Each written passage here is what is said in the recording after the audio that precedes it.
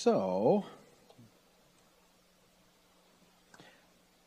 I had this thought like 10 or 12 days ago. And it was the question that we ask all the time when we see somebody, hey, how are you? How you doing? You doing? You okay? How you doing? You know, however you ask that. And we usually answer that question sort of without thinking.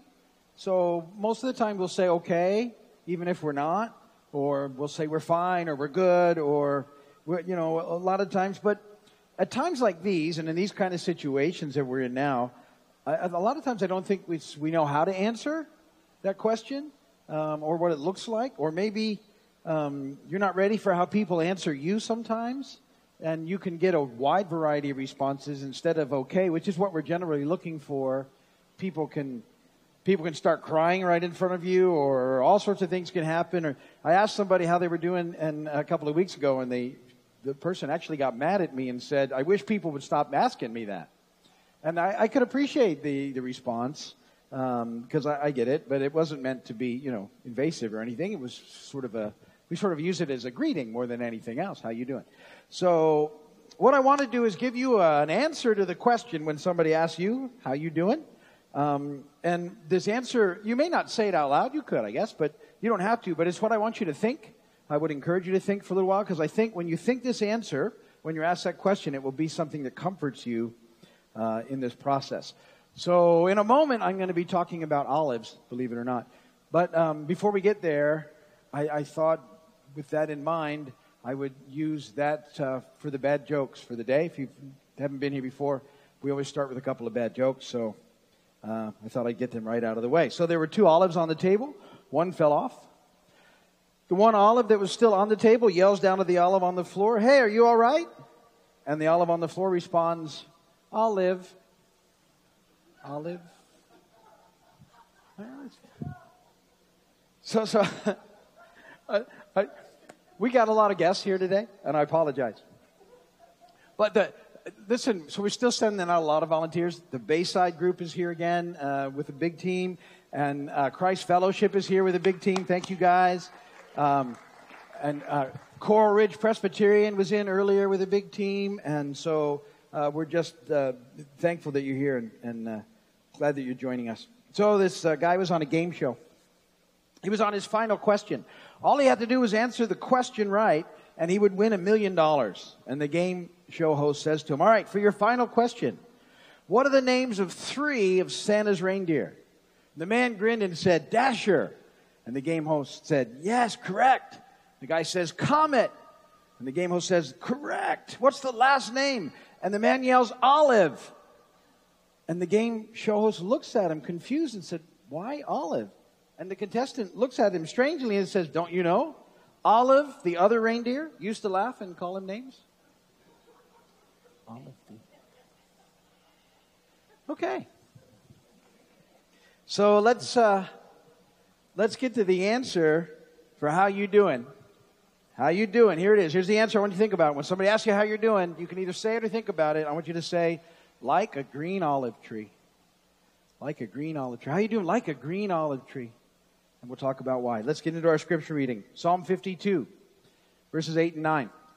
But I am like a green olive tree in the house of God. I trust in the mercy of God forever and ever. I will praise you forever because you have done it.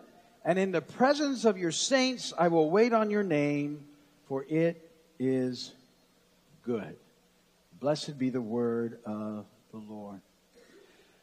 Now, I've shared with you in the past that oftentimes when God is trying to get my attention, among other things, he gives me sort of very visual sort of things for me to see. And I spoke to a few weeks ago about, right after the storm, how all these churches were coming in their T-shirts, and it was spelling out something to me very clearly about what was taking place. And I'm not going to go over that again, but I shared that with you. But so over the last few weeks, we've been making a lot of food around here. We've been feeding people pretty much nonstop every day. And so I'm back there cooking quite a bit. And one of the things that we had to cook with was big jars of green olives. And I had them back there, and they looked really good to me, the green olives. And I started adding them to everything, and people enjoyed it. I was putting them in rice. I was getting fancy with stuff, and we were putting them with pasta, and we were just doing a lot of green olives. And people were talking about how good it was and how much they liked green olives. So when I read that psalm a couple of weeks ago in my morning devotion, it really just popped out at me, and I felt like there was something about it that I needed to spend some time with and really think about, that those things don't happen by coincidence, that there was something going on in the process. So I went and started to research it. So point number one is this: what is a green olive tree? What is a green olive tree?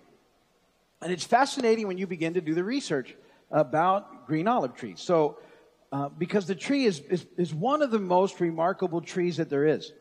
Most of us are not too familiar with olive trees because we don't have a lot of them growing around us.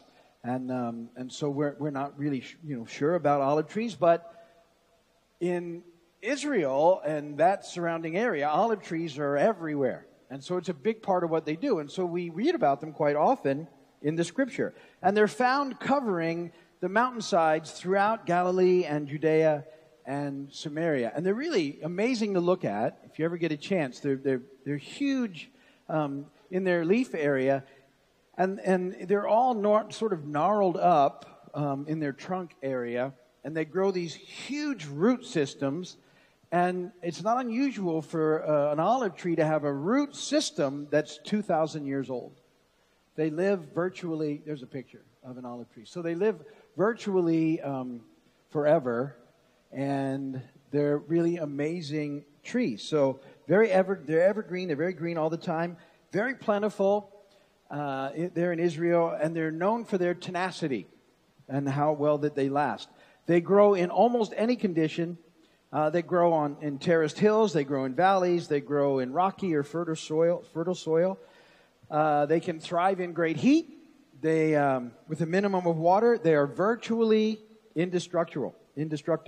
So here's some other fascinating stuff. Olive trees are planted in and around vineyards throughout the ancient world. So whenever I see things like that, because we're a vineyard, I start thinking that there's some things happening. And one of their functions, why they do that, is the olive trees actually help to shelter the grapevines against strong winds. So we just had a pretty strong wind, right? And what they do is they buffer them from the wind so that they don't stop being fruitful. The vineyards need to be able to pollinate everything, and the wind messes that up. And so it keeps them fruitful in the process. So that's pretty interesting. And here's another thing that popped out at me. After the flood, and we've experienced that, do you know what it was that was returned to Noah by the dove that let him know that the flood was over? It was an olive leaf, because the olive tree had survived the flood. Genesis 8:11, when the dove returned to him in the evening, there in its beak was a freshly plucked olive leaf. And so Noah knew that the water had receded from the earth, and whatever else had, sort of succumbed to the flood, the hardy green olive tree was still alive. So I start thinking about connections to us and why we need to answer when we're asked how we're doing. Well, I'm like a green olive tree, and in the process. Another thing that I think is really interesting, and the second point in your notes, is that Jesus liked to hang out among the green olive trees. He liked to hang out among the olive trees. How do I know? Well, the Bible says so. Luke 22:39. Jesus went out as usual to the Mount of Olives, and his disciples followed him. So it was their custom to go and hang out at the Mount of Olives, which is called the Mount of Olives because it's a mount of olive trees. All right? That's how it's got the name. And literally, the Garden of Gethsemane, where he not only went for that last night of intense prayer of his earthly ministry, but it was a place where they used to go there in the Mount of Olives, and it literally means olive press. So this was a place where Jesus and his disciples would hang out. They would hang out among the olive trees there together.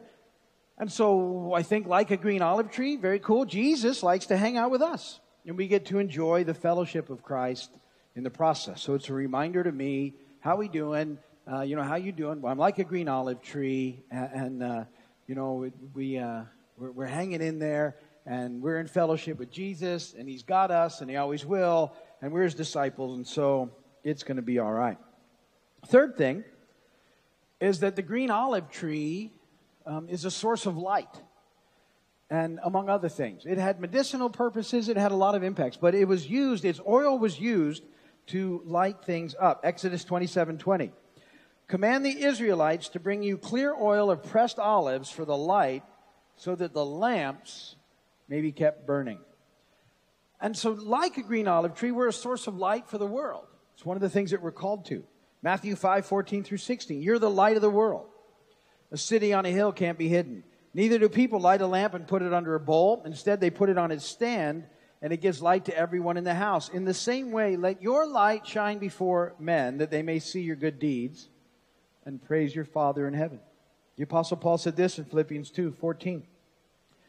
Do everything without complaining or arguing. I should stop before I read on, because you can't just skip over a verse like that without making some sort of comment. Does Scripture sometimes get your attention? Did you even hear what I just read? Do everything. So when you read something like everything, you know what everything means? Everything. So it should get your attention right away without complaining or arguing. That's not always easy to do. It's sort of the goal. But I was thinking, I had conversations, and I've been sort of telling you guys, it's very easy right now at this stage in the process to get irritable about a lot of things. And little things will seem much bigger than they are. And yet here we're exhorted by Paul to do everything without complaining or arguing, so that you may become blameless and pure, children of God without fault in a crooked and depraved generation, in which you shine like stars in the universe as you hold out the word of life. So we're the light of the world, shining like stars, holding out the word of life. That's sort of what's supposed to be happening through us. Now, obviously, we're going to fall short sometimes, because I don't do everything without complaining or arguing, and God knows that, and He's at work in me. And so I would like to get to that spot, but that's not happening yet. I do plenty of complaining and plenty of arguing, and I do quite a bit of that with Him. So He knows, He's aware that that's happening. But we're to be aware of those things so that we can be a source of light in a very dark world, and that we are encountering people all the time who need to be introduced to the light that is shining through us in Christ, and that happens as we hold out the word of life. And so the word of life, it's the good news. It's the gospel. We talked about that a lot here, but it's very important as a believer that you understand what the gospel is. I read something just before the storm that just shocked me, was that only 4% of believers could identify the gospel. 4%. 4 out of 100 people could say, well, this is the gospel. This is the good news. And so I doubled up my efforts. We always talk about it here to make sure if somebody asks you the gospel, you know the verse. It's 1 Corinthians 15, 3 and 4. And you can have an idea of what it is. Paul said, I delivered to you first of all that which I also received, that Christ died for our sins according to the Scriptures, that He was buried, and that He rose again the third day according to the Scriptures. That's the gospel. That's the good news. That's the message that people need to hear and respond to in faith in order to come into the kingdom, into relationship with God. They have to make that connection. That's why it's good news, because the bad news is that all of us have sinned, and our sin has separated us from a perfect, holy God. We can never get back to that state in our own strength because we've sinned. So we're no longer perfect. You can't get back to perfect by being good. We live in a culture that thinks that the way that you get connected with God is by being a good person. That's all that really matters. And I encourage you to be good people. Don't hear me saying because you need to be, but mostly as a witness. But we can't get back. So because of this problem, God made a way. And what He did is God came. That story's coming up. That's a Christmas story. And He came, and fully God, fully man. He lived the perfect life that we couldn't. And He lived it on our behalf. He lived it without sin. And then He died for our sin. He willingly went to the cross. And according to the Scripture, all of that was said, this is how it's going to happen. He died there, shed his blood, which paid for our sin. He was buried. So he died. Some people want to say, oh, he just fainted or something. He died, buried. And then he rose again on the third day, according to the Scriptures. When he did that, that whole process, it made a way for us to be reconciled to God. Because what God chooses to do now is to see all who believe in the perfection of his Son.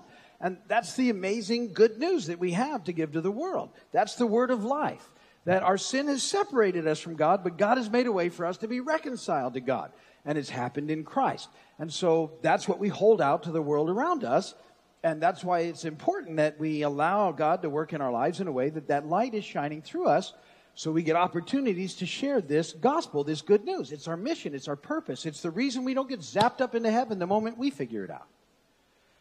Because, you get this and you figure it out and you come in faith and then you're ready to be with him forever. But he says, listen, now we have purpose. We have mission. There's things we want to do. Everybody needs to hear this message of good news. And so that's what it's all about and what we need to know. And that's the word of life we hold out.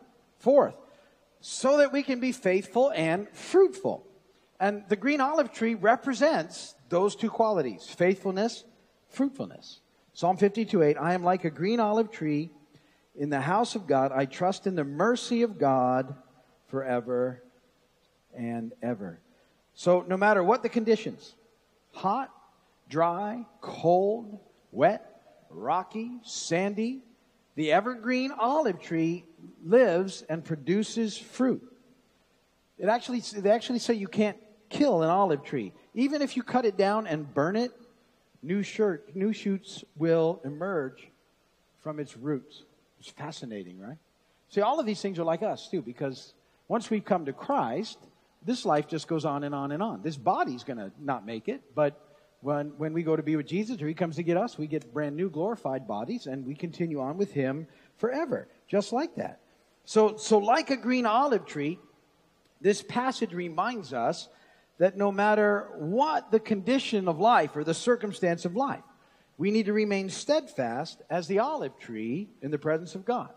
Evergreen, faithful, bearing fruit by living, by doing the next right thing, and holding out the word of life as God gives us opportunities to share that. So that's why I think it's so important that we sort of grab a hold of this. And why I said to you, look, when someone asks you how you doing, I don't think you could, because we could get arrogant with saying like a green olive tree. You know what I mean? It may not be the best response. It may just be that we keep saying okay or not okay or whatever it is. But I want you to think it, because I think it's a great prompting to sort of remember who we are in Christ and that he's with us, and that even in the most difficult of times, that God is with us and for us, and that we can trust him, and that he continues to do amazing things. We just need to be aware of them. I've been talking to you about the amazing ways that God keeps moving in our lives. And I said, it will continue to happen. So we had little things. This week, I shared it Wednesday night, but it was a neat little story. So Pete, who was here from Bayside as a project manager last week, he came to me on like Tuesday, and he said, we've got 4 chainsaws that aren't working, and my notes here say there's a guy named DJ who fixes chainsaws. How do I get a hold of him? And I said, well, DJ's in the military. He's going to be gone 2 weeks. So he looked at me. He said, well, what do we do? I said, here's what we do now. I said, let's pray. And we just sat down. I said, Lord, we need someone to fix these chainsaws, and we need it fairly quickly. So would you make that happen? We prayed.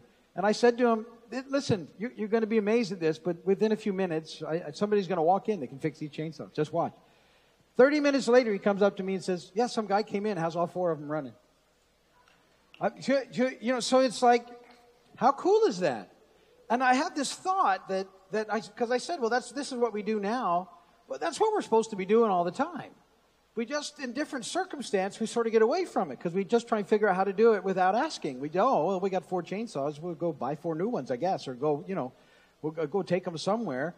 But we just pray, and that's what we're supposed to be doing. This is how it's supposed to go in the kingdom. And I guess based on the urgency, it may not happen in 30 minutes all the time, but it can happen. It happens constantly. Our parking lot was a big mess. If you've been coming, you saw it. And when I first came back, the trees had blown over in such a way that even the exit drive was blocked. And we couldn't get supplies in and out. And I prayed, Lord, I don't know how we're going to do that. I need to get that cleared out. And that was pretty much the extent of that prayer. And within a couple of hours, somebody came and blew out that exit drive. But it was still all over in the lot and looked terrible. And so I'd been praying last week. I said, well, God, we got to get those trees out. We've been so busy doing everything else. And they were too massive to cut. I'm like, well, I'm not sure how we're going to do it. And so I started, I was praying, and I was shaking the tree a little bit, trying to find somebody with some big equipment that we could hire. And I'm making a couple of calls, and hey, and I found a friend who knows some of those guys. I said, can you go and talk to them for me? And he said, yeah, I'll try. They're all really busy. I said, I know. I'm not looking for something for nothing. I'm happy to hire them. I just think we need to get it started. And I was praying.